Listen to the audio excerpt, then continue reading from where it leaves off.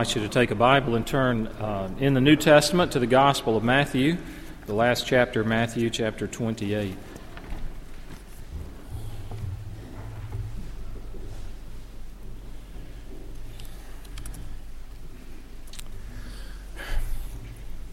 Last Sunday and this Sunday and next Sunday, I've been teaching the high school seniors, and today we talked during Sunday school about, if you look through history at different schools of thought that have arisen on how the Bible's been interpreted, that for many centuries in the church, the Bible was interpreted very allegorically. All the stories had allegories, and this represented that, and that was quite prominent.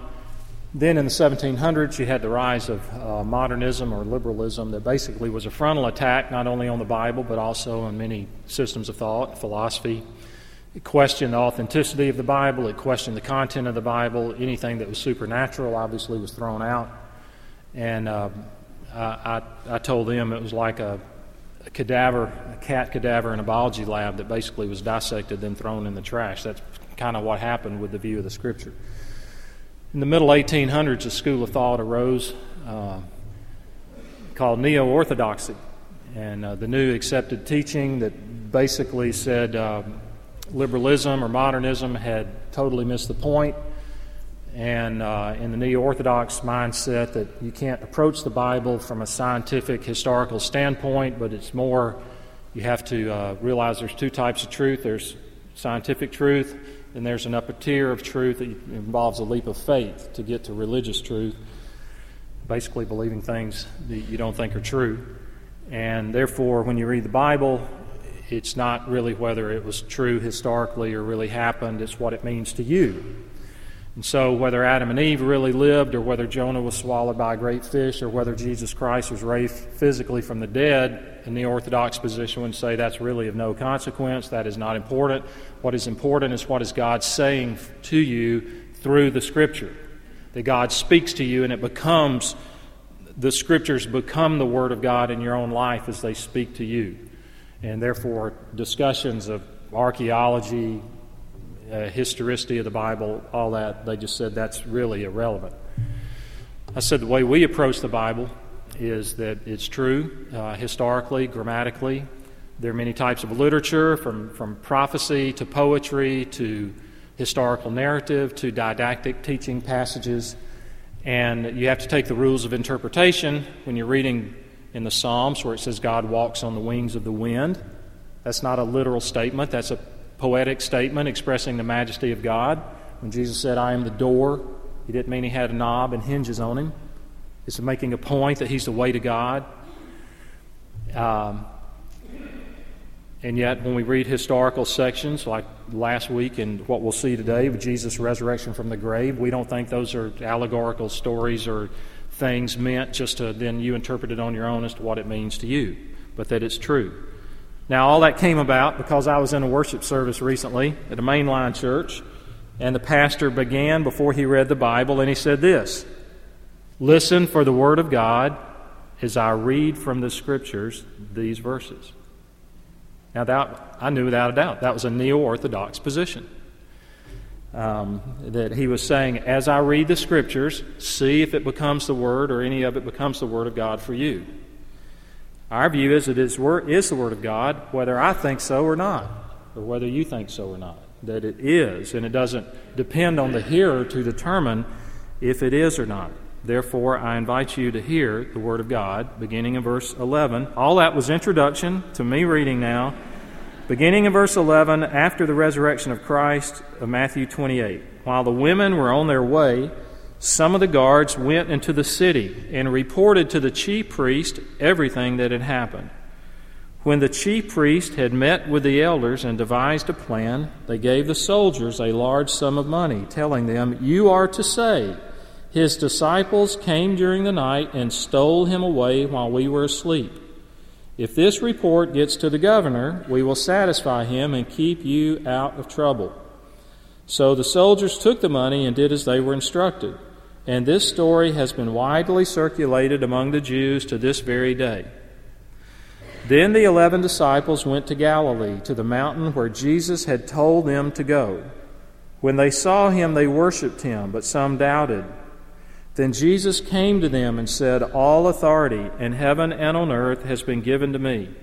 Therefore go and make disciples of all nations, baptizing them in the name of the Father and of the Son and of the Holy Spirit, and teaching them to obey everything I have commanded you. And surely I am with you always, to the very end of the age. That ends the reading of God's holy word. Let me lead us in prayer. Our Father, we thank you that Christ indeed is risen. We know that the resurrection has great implications for our lives, for our futures. We pray that our trust would be in Christ. If it is not, may you be pleased during these moments to open our eyes that we would understand the gospel and receive the gift of faith and believe that. Believe that Christ died for each of us, that He paid for our sin, that we are offered new life through Him. We pray also that you might give us perspective about our lives and our purpose as individual believers and as a church. In Jesus' name, amen. Where I began reading, it lets us know Jesus has been raised from the grave. And then for over 40 days, He made appearances to hundreds of people. And verse 16 tells us the disciples go to the region called Galilee, and they go to a particular mountain where Jesus had told them to go. And as I want us to look at 2 weeks from today, the ascension of Jesus to the right hand of the Father, when we have that account in Acts chapter 1, before He ascends to heaven, He gives them their marching orders, what we call the Great Commission, that's contained in verses 18 through 20. And they had left the security of jobs. In many ways, they had left family relationships and other obligations. They were now in places with which they were not familiar, and so they listened and they learned from Christ. Here's where the Great Commission begins, in verse 18. All authority in heaven and on earth has been given to me. Now it's tempting when we come to this passage to skip over that, as though it's just a little preface, but everything rests on this claim that Jesus makes. All authority has been given to Him. Therefore, because of that, we're given a commission, we're given a command to make disciples. But to obey the command is dependent on the claim being true. If I were to walk up to you after this service, and maybe we're strangers to each other, and I were to say, listen, I want you to go down Riverside Drive, a couple of car dealerships down there, there's a Chevrolet dealership, there's a Ford dealership, just go in that Ford dealership and ask for the keys to a new car, get in the car, and drive it away. It's yours to keep. Well, you would wisely think, I can't do that, and if I do try to do that, I might get in a lot of trouble, maybe end up in jail. So I've given you a commandment, but if I give you a claim before that and say, I recently purchased a Ford dealership on Riverside Drive. Now I want you to go there because I own all the inventory, ask for the keys to a car, it's yours. Your ability to obey the command, your power to obey the command, your authority to obey the command is based on the claim being true. And my claim would be, I own them all, therefore I'm going to give you one. Jesus, before He says, make disciples of all nations, says, all authority, everywhere, in heaven and on earth, covers everywhere, the whole gamut. All authority has been given to me, He says. Now, that's all authority in heaven and on earth. When Philippians says that God exalted Him and that at His name every knee shall bow and every tongue confess that Jesus is Lord to the glory of God the Father. So He has all authority. God raised up a man named Abraham Kuyper. He was the prime minister, the Dutch prime minister in the latter 1800s. He died around in the 1920s. And he was a Reformed, Calvinistic man of God who had a brilliant mind and did a lot of good for that country and other places in the world. And he said this that's been quoted by many people, at least parts of it. And I want to read you something Abraham Kuyper said, with a little bit more of a modern translation of what Jesus was saying, that all authority in heaven and on earth has been given to Him. Here's the way Abraham Kuyper put it. Jesus has authority over Satan and all demons, over all angels, good and evil, over the natural universe, natural objects and laws and forces, like stars, galaxies, planets, meteorites. He has authority over all weather systems, winds, rains, lightning, thunder, hurricanes, tornadoes, monsoons, typhoons, cyclones. He has authority over all their effects, tidal waves, floods, fires. Authority over all molecular and atomic reality, atoms, electrons, protons, neutrons, undiscovered subatomic particles, quantum physics, genetic structures, DNA, chromosomes. He has authority over all plants and animals, great and small, whales and redwoods, giant squid and giant oaks, all fish, all wild beasts, all invisible animals and plants, bacteria, viruses, parasites, germs. Authority over all the parts and functions of the human body, every beat of the heart, every breath of the lungs, every electrical jump across 1 million synapses in our brains. Jesus has all authority over all nations and governments, congresses and legislatures, and presidents and kings and premiers and courts.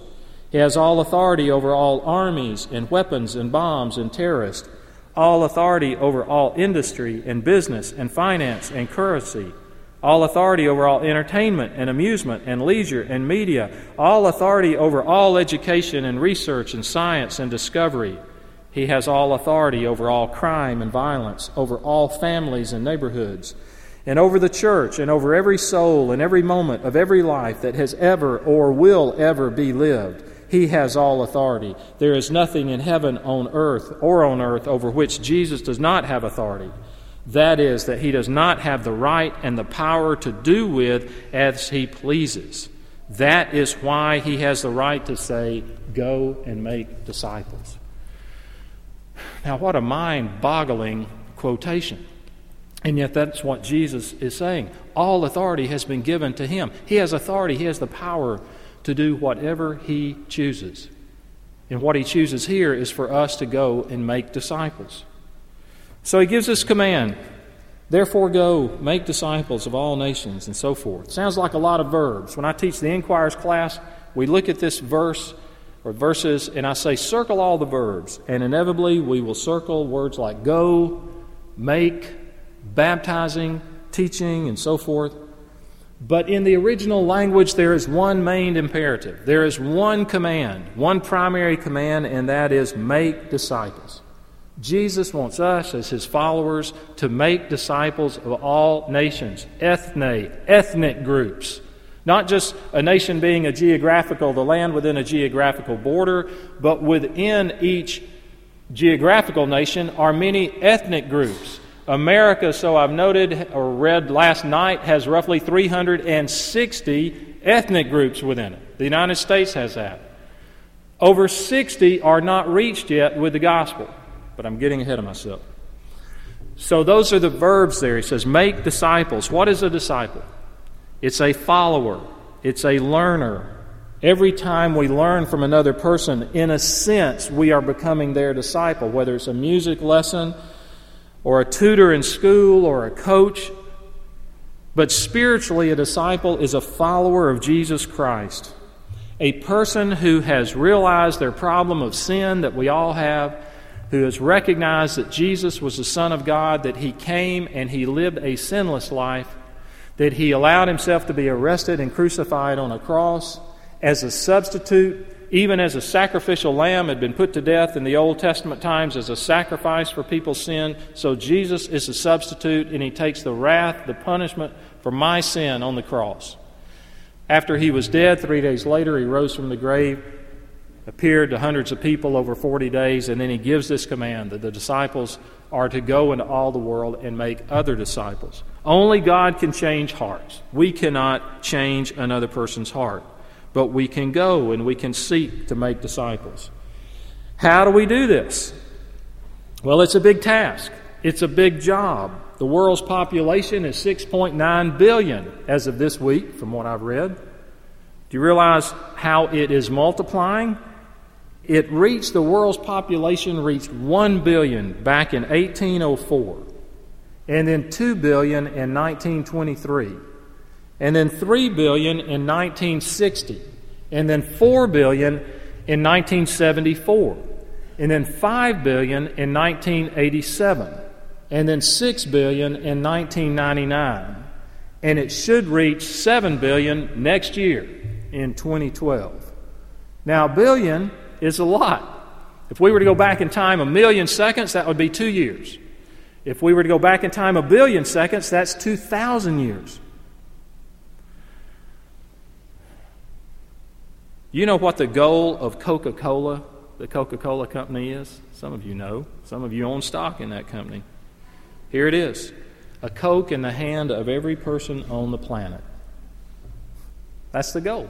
That's their stated goal. I didn't make that up. It's not secret. A Coke in the hand of every person on the planet. Imagine the difficulty of that task. The political barriers, the cultural barriers, the language barriers, the monetary barriers. A Coke in the hand of every person on the planet. But Jesus says we're to make disciples of all nations. Well, how do we do that? Well, by going. I've mentioned there are a lot of verbs. Some are there to modify. How do we make disciples? By going, as you are going. That's what he says. Christianity is a missionary faith.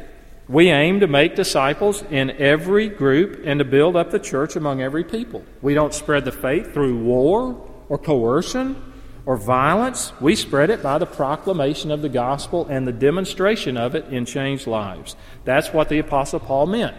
When in 2 Corinthians 10, he says that the weapons of our warfare are not of the flesh. They are spiritual weapons. So our spiritual weapons are truth and prayer and love, not bullets and bombs. I'm not making a statement about warfare. I'm just saying we don't spread the Christian faith that way. That's not how we make converts. When people talk to me about, well, look at the rise of Islam. And I think, if you pointed a gun at my head and said, convert, we'll count you. Yeah, I'm nominal. Yeah, put my name down on your statistics. I mean, we're dealing with something completely, we're dealing with truth, we're dealing with change in hearts when we talk about spreading the Christian faith. Now, I want us to focus for the last few moments on 3 calls from the Great Commission. There's an inherent call here to cross-cultural missions. There's a call to church planting and church missions, and there's a call to personal missions. And I have to begin by saying I really believe that there's nothing more offensive and politically incorrect than this. The idea of missions. When we talk about reaching other people with the gospel, it sounds arrogant, it sounds condemning. Typically, they'll say, what gives you the right as Christians to invade and mess up their culture? And I agree with John Piper, there's not a culture or an ethnic group or a society or a religion or a language where Jesus does not have the right to be worshiped. He has authority to be King and Lord and Savior of everyone. So people have a right to hear. If we want to talk about people's rights, they have a right to hear about Christ. So it's a call to cross-cultural missions. I mentioned that when he says all nations, it's saying ethnic group, unreached group, people group. So within geographical boundaries of a country, you may have many ethnic groups. And the idea is that the gospel has a witness and penetrates, at least where it's present, in each of those ethnic groups. I read a journal called Mission Frontiers. I don't read it every month, but it is a journal put out by the World Center, U.S. Center for World Missions in Pasadena. And it focuses on the unreached peoples of the world and the progress that's being made in missions. To show you how long I've been subscribing to it, I read it on paper. Now everything's online, but I have paper copies from some of the older ones. Not long ago, I was reading about Chechnya.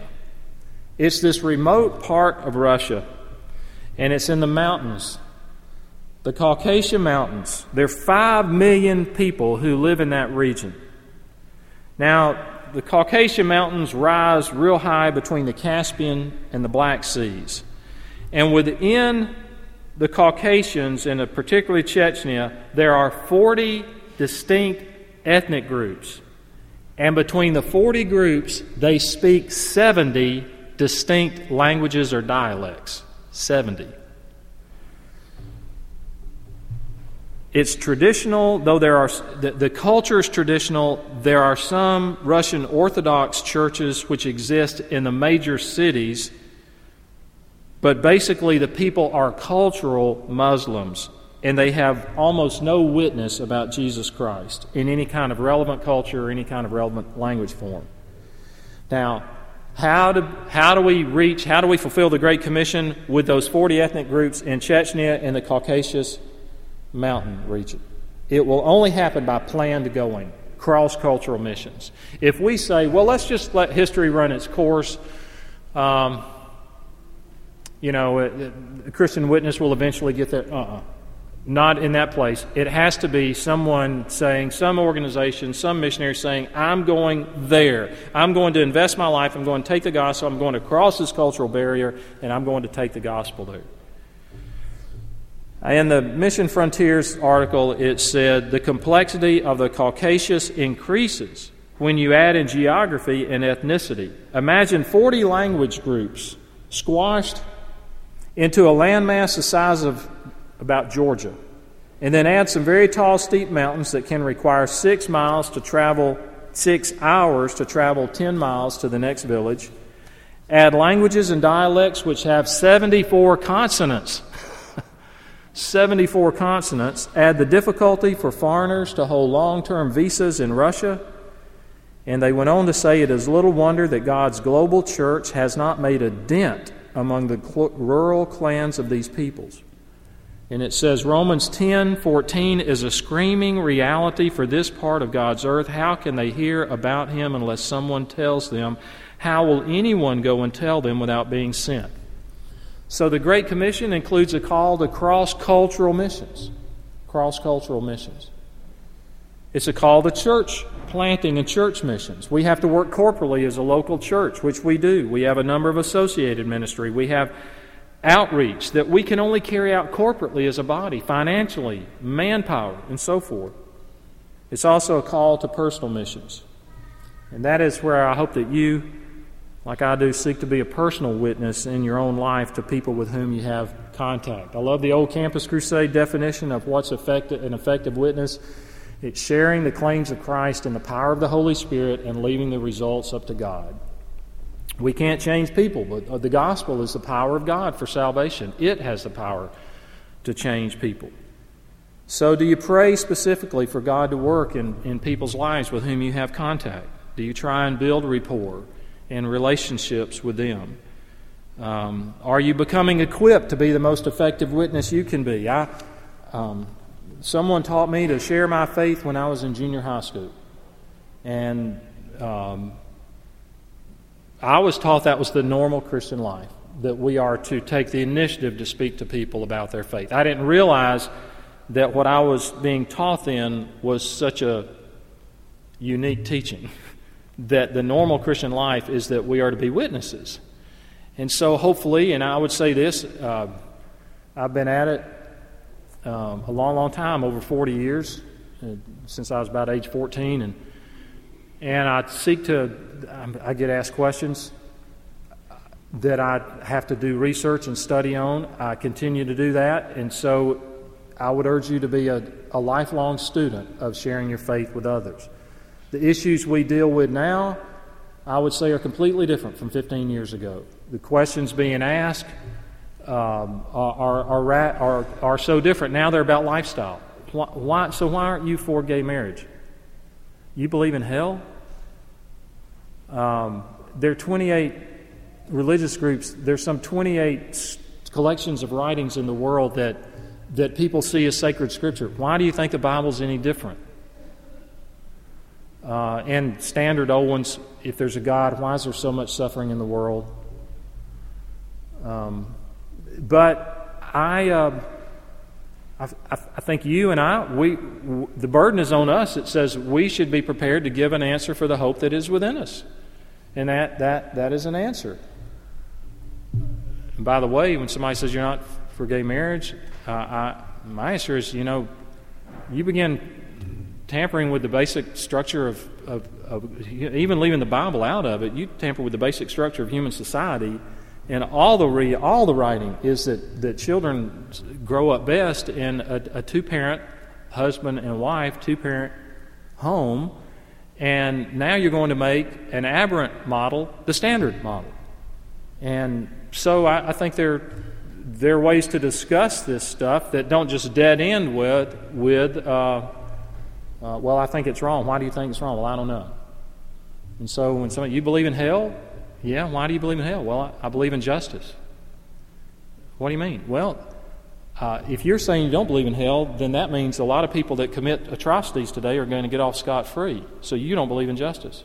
Oh, no, that's not what I said. No, it is. Because they're not going to get caught in this world. And so I believe in justice. And, oh, by the way, that leads right to grace, because if there's justice for all of us, then we'll all be punished. But I don't want to shy away from those, and I hope you don't either. And we don't have to stick our heads in the sand and act like this is a brainless kind of thing. So I think it's a call to personal ministry, to be equipped. I hope you are equipped. That means you have to read. It means you need to listen to things and expose yourself that way. Billy Graham said the evangelistic harvest is always urgent. The destiny of men and of nations is always being decided. Every generation is strategic. This is a strategic generation. We're not responsible for the past generation. We cannot bear responsibility for the next one. But we do have our generation, and God will hold us responsible as to how well we fulfill our responsibilities in this age and to take advantages of our opportunities. He says we are to make disciples by baptizing and teaching them all I have commanded you. We don't give out the least amount of truth to the most people, but it's the maximum amount of truth to the most people. And look at the word of comfort in verse 20. I will be with you. How long? Always, until the end of the age. There's no expiration date to His promise that I'll never leave you nor forsake you. So you may feel alone. You may say, boy, I'm really alone. I'm the only person that believes this stuff or thinks this way, or I feel rejected by others. You're not alone. He says, I'm with you, even to the end of the age. And who's with us? The one who has all authority in heaven and on earth. So let me leave you with just a few practical things I hope that you might consider doing. I think all of us as Christians should order our lives by this eternal challenge. And it is a challenge, and it is big, and the requirements of life, from paying bills, and if you've got a family, and just the things that consume all our time, it's easy to live as though the Great Commission does not even exist. But if you want a big challenge, how about changing the world one life at a time, making disciples of all nations? Second, educate yourself to the spread of the gospel in the world. I can think of no better place that you would learn more in 5 minutes this afternoon than joshuaproject.net. joshuaproject.net. I've got a blog. The web address is I've got the link to that. You can click, it's got a map of the world. You can highlight any geographical nation in the world. It will tell you how many ethnic groups are in that nation. In that geographical nation, it will tell you what percentage has been reached with the gospel. And it will tell you a whole lot more. joshuaproject.net. And I'd like to urge you to consider praying every day for the next 3 months that God would use you to witness for Him. Use you to witness for Him. Today's May 1st. Why not during May, June, and July, why not pray every day that God would use you to witness for Him? That you would be conscious and alert to doors that He might open. I want to end with the rest of the closing part of that article I read about Chechnya, and that those 5 million people that live in the Caucasia area that's not been reached with the gospel. And I want to speak especially to the young people, those of you in junior high school or high school. God may call some of you to cross-cultural career missions, that you'd invest your life in this. Jim Elliot, the famous missionary who, along with several of his co-workers, was speared to death by the Auca Indians back in 1956. I remember reading his journals when I was in college, and what I was struck when I read that is that when he was in high school, he began training himself physically as a wrestler for missionary service that wouldn't occur till years later. But he knew then that God had called him to cross-cultural missions. And his passion was to take the gospel to a group of people that had never heard it. He did not want to go to a place that already had a bunch of churches there. And so he knew in high school that was his call. Some of you may already sense that. And so as you go to college, hopefully you'll study international business or linguistics or things like that might serve you in that area. But listen to what they say about the Caucasia area. When it comes to the Caucasia, most missionaries would suggest that before you do anything, you get as close to the living God as you possibly can. So how do you prepare to be a missionary? Well, first of all, you really draw near to God and strengthen your devotional life. Then you redefine short term to mean years rather than months. Then you pray for the greatest measure of perseverance the Lord will give you, because it'll take perseverance like you can't imagine. After that, a worker would do well to learn Russian, not only Russian language, but also Russian culture. Would learn the Caucasian cultures, and they should learn Islam in a non-Arabic form. They went on to say it would be irresponsible to oversimplify what it takes to minister in this part of the world. Yet God equips those who are willing, even if it takes 5 to 10 years to do so. Now, maybe in a crowd this size, there's one young woman or one young man, and maybe that's God's plan for you 10 years from now. That you would begin now with that thought on mind that God will take me to an unreached group of which there's still 2 billion people in the world, that they've not only not heard the gospel, they don't have contact with anyone that can tell them the gospel at this point. Well, let's pray together. Father, we thank you for the privilege to invest our lives in something that is far bigger than we are. And we see, as we look at the end of the Bible, at the book of Revelation, that there will be people there from every tribe, nation, kindred, and tongue.